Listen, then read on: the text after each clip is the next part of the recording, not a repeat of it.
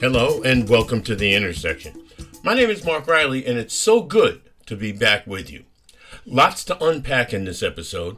The Israel-Gaza war continues unabated, but now Israeli rules of engagement are starting to be questioned by that country's allies.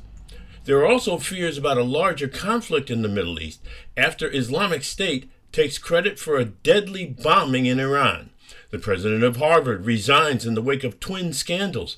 Is she a victim of culture wars, or is she simply a sloppy scholar? Donald Trump wants the Supreme Court to decide whether he should be on the ballot in Colorado. Big implications there. And what does the document dump on the friends of Jeffrey Epstein mean to those exposed? Let's begin. The Israel-Gaza war goes on with no end in sight. Back when the conflict started, I said the Hamas attack on October 7th was an act of barbarism. I also said at the time, and that time would tell, whether the Israeli response would also be barbaric. If it's true that the Israeli government has dropped enough bomb tonnage to surpass Hiroshima and Nagasaki combined, some would argue they've already crossed that line into barbarism. Through it all, the propaganda war continues.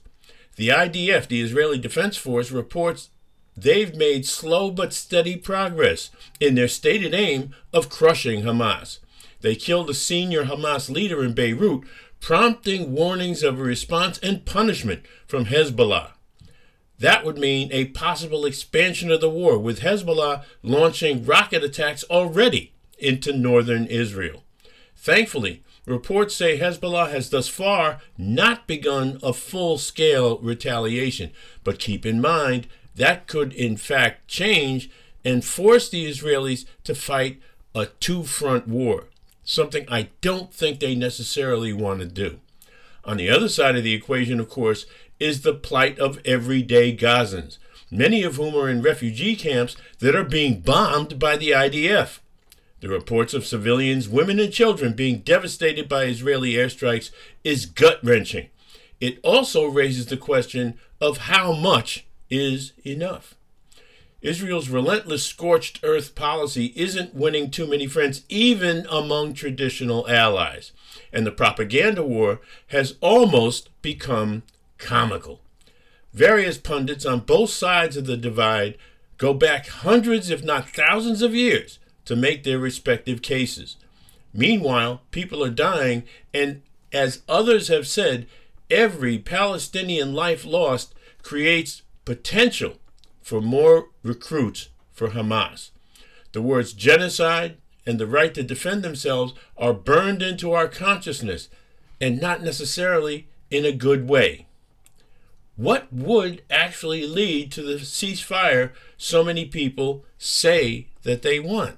I'll tell you one thing it will not lead to, or will not lead to a ceasefire, is the virtually endless back and forth among pundits, among scholars, Palestinian scholars, Egyptian scholars, obviously Israeli scholars and Israeli government officials about who's right in this battle. And when I say they go back hundreds, if not thousands of years, it ends up being a fight between Judaism and Islam. People quote the Quran, and by the way, Christianity is part of that three-sided triangle as well.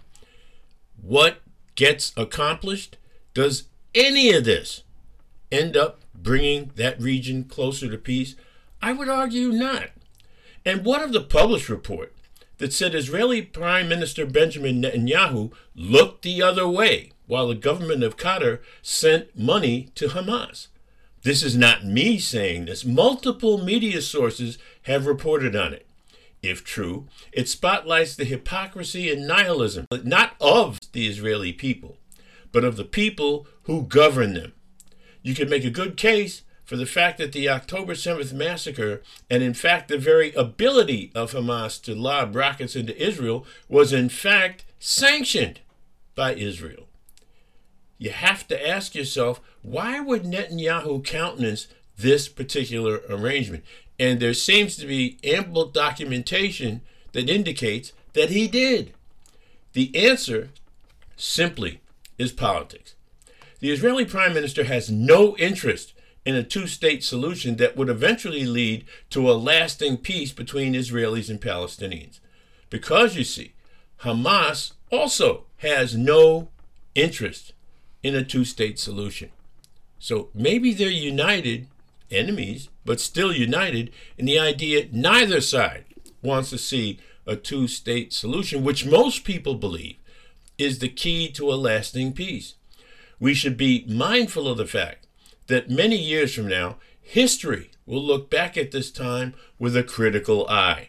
Historians will ask why so many innocent lives were lost on both sides, including, by the way, Israeli young people who represented the future of that nation, who were killed at that music concert.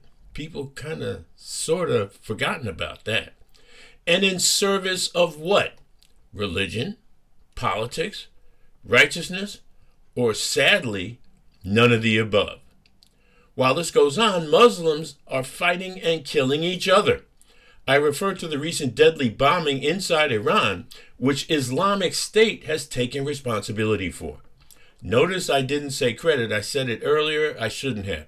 It's not something you take credit for. Taking lives is not something you credit anybody for.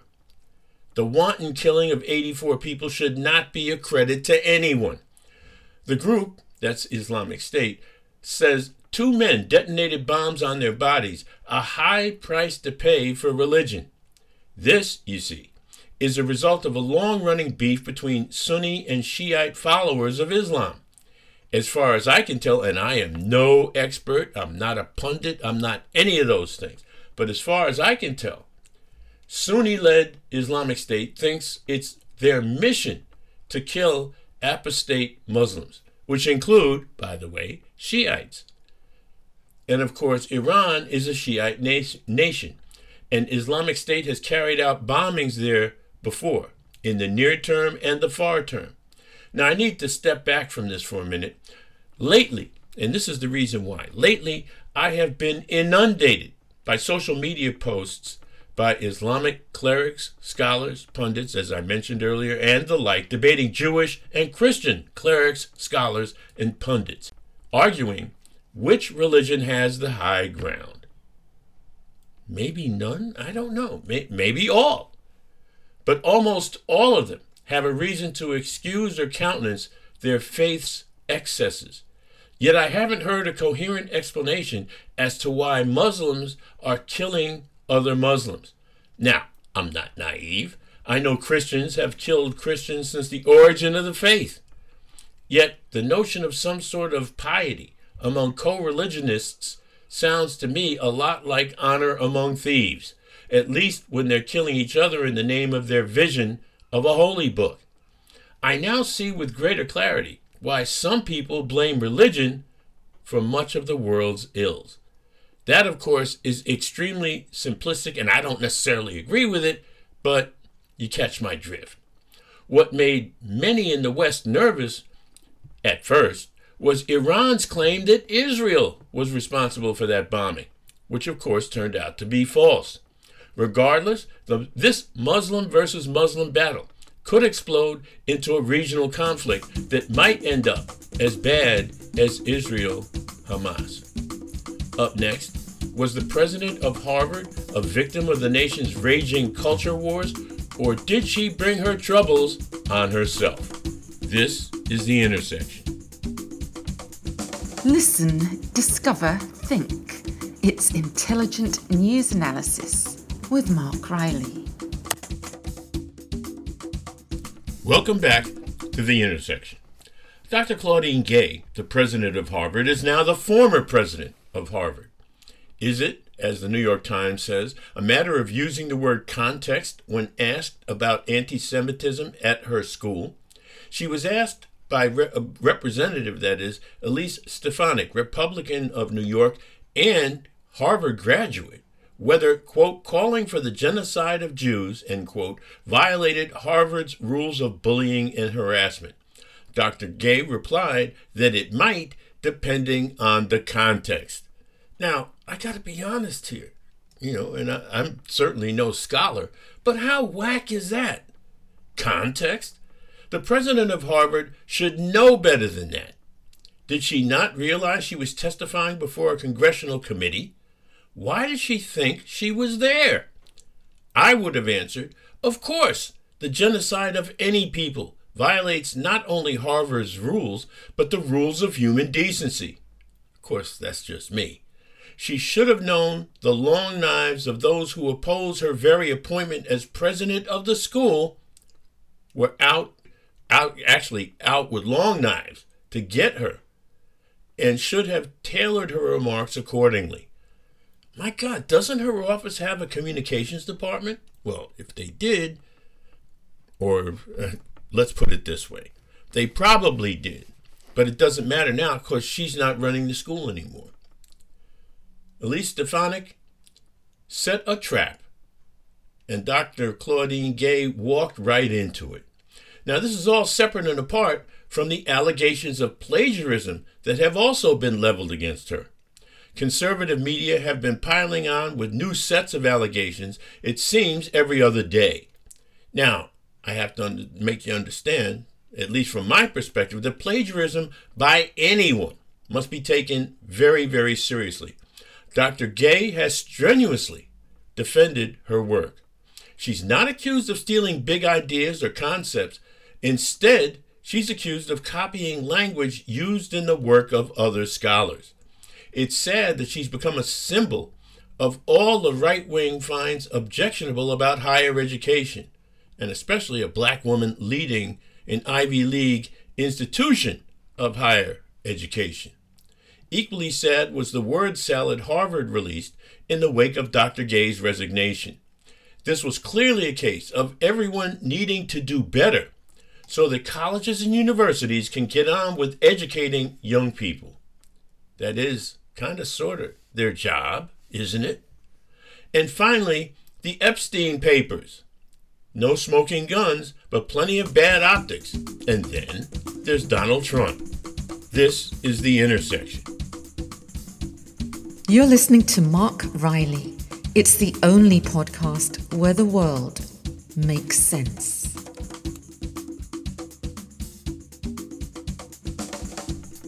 Welcome back to The Intersection. One flash of light, but no smoking pistol. That's how the late David Bowie put it in his song Ashes to Ashes. It also described the release of a tranche of documents related to the late financier and pedophile Jeffrey Epstein. After all, the revelation that two former presidents and a member of Britain's royal family hung out with this guy is already well known. Ironically, the fallout may hurt Prince Andrew here in the UK worse than anyone else. After all, he already paid out a multi-million-dollar settlement to one of his accusers. He's also trying to get back in the good graces of the royal family. Great optics for that, huh? Your Majesty, Your Highness, however you're described. It should be noted that none of the people mentioned in the documents, including Prince Andrew, and by the way, some of them are still to come, none of them have been accused of any crimes. Still, the optics, and I emphasize, the optics are horrible. They paint a picture of a man who had wealth and sought power through association with the powerful and the company of young women. These latest papers reveal he got away with both for a time until the walls collapsed around him and he took his own life. Regardless, Jeffrey Epstein remains an object of morbid fascination, going on 5 years after his suicide, which, by the way, for those of you who don't remember, was in August of 2019. This, by the way, is nothing new. Americans have always loved to watch rich people drive their cars off a cliff. Trust me, the Epstein saga is not quite over yet. Of course, there are lawsuits going on, so it won't be settled until those lawsuits are either settled, won, or lost. And finally, to Donald Trump. He's had mixed results with staying on the ballot in all 50 American states. California and Michigan have ruled that he can stay on the presidential ballot, while Maine and Colorado courts have ruled he presided over the January 6th, 2021 insurrection and therefore should be disqualified. Trump has done what's expected. He's asked the U.S. Supreme Court to overturn the ruling of the Colorado Supreme Court. This is what they have to consider. This case turns on Section 3 of the 14th Amendment. Now, the 14th Amendment, for those of you who forget, was adopted after the Civil War, and it bars those who have taken an oath, quote, to support the Constitution of the United States, end quote, from holding office if they then, quote, shall have engaged in insurrection or rebellion against the same or given aid or comfort to the enemies thereof. Now, you might be able to make a case if you look at that literal language and say, you know what? If he didn't actually start all this, he certainly gave aid and comfort to the people who stormed the Capitol on January 6th, 2021. Now, Trump, for his part, has always denied any responsibility for those events. I have to say, if I were a gambling man, and I'm not, but if I were, I'd put my money on Trump winning this one. After all, he was the one who stacked the high court with conservatives. If he does win, it will be a sad day for American justice. But you see, there is a larger issue here.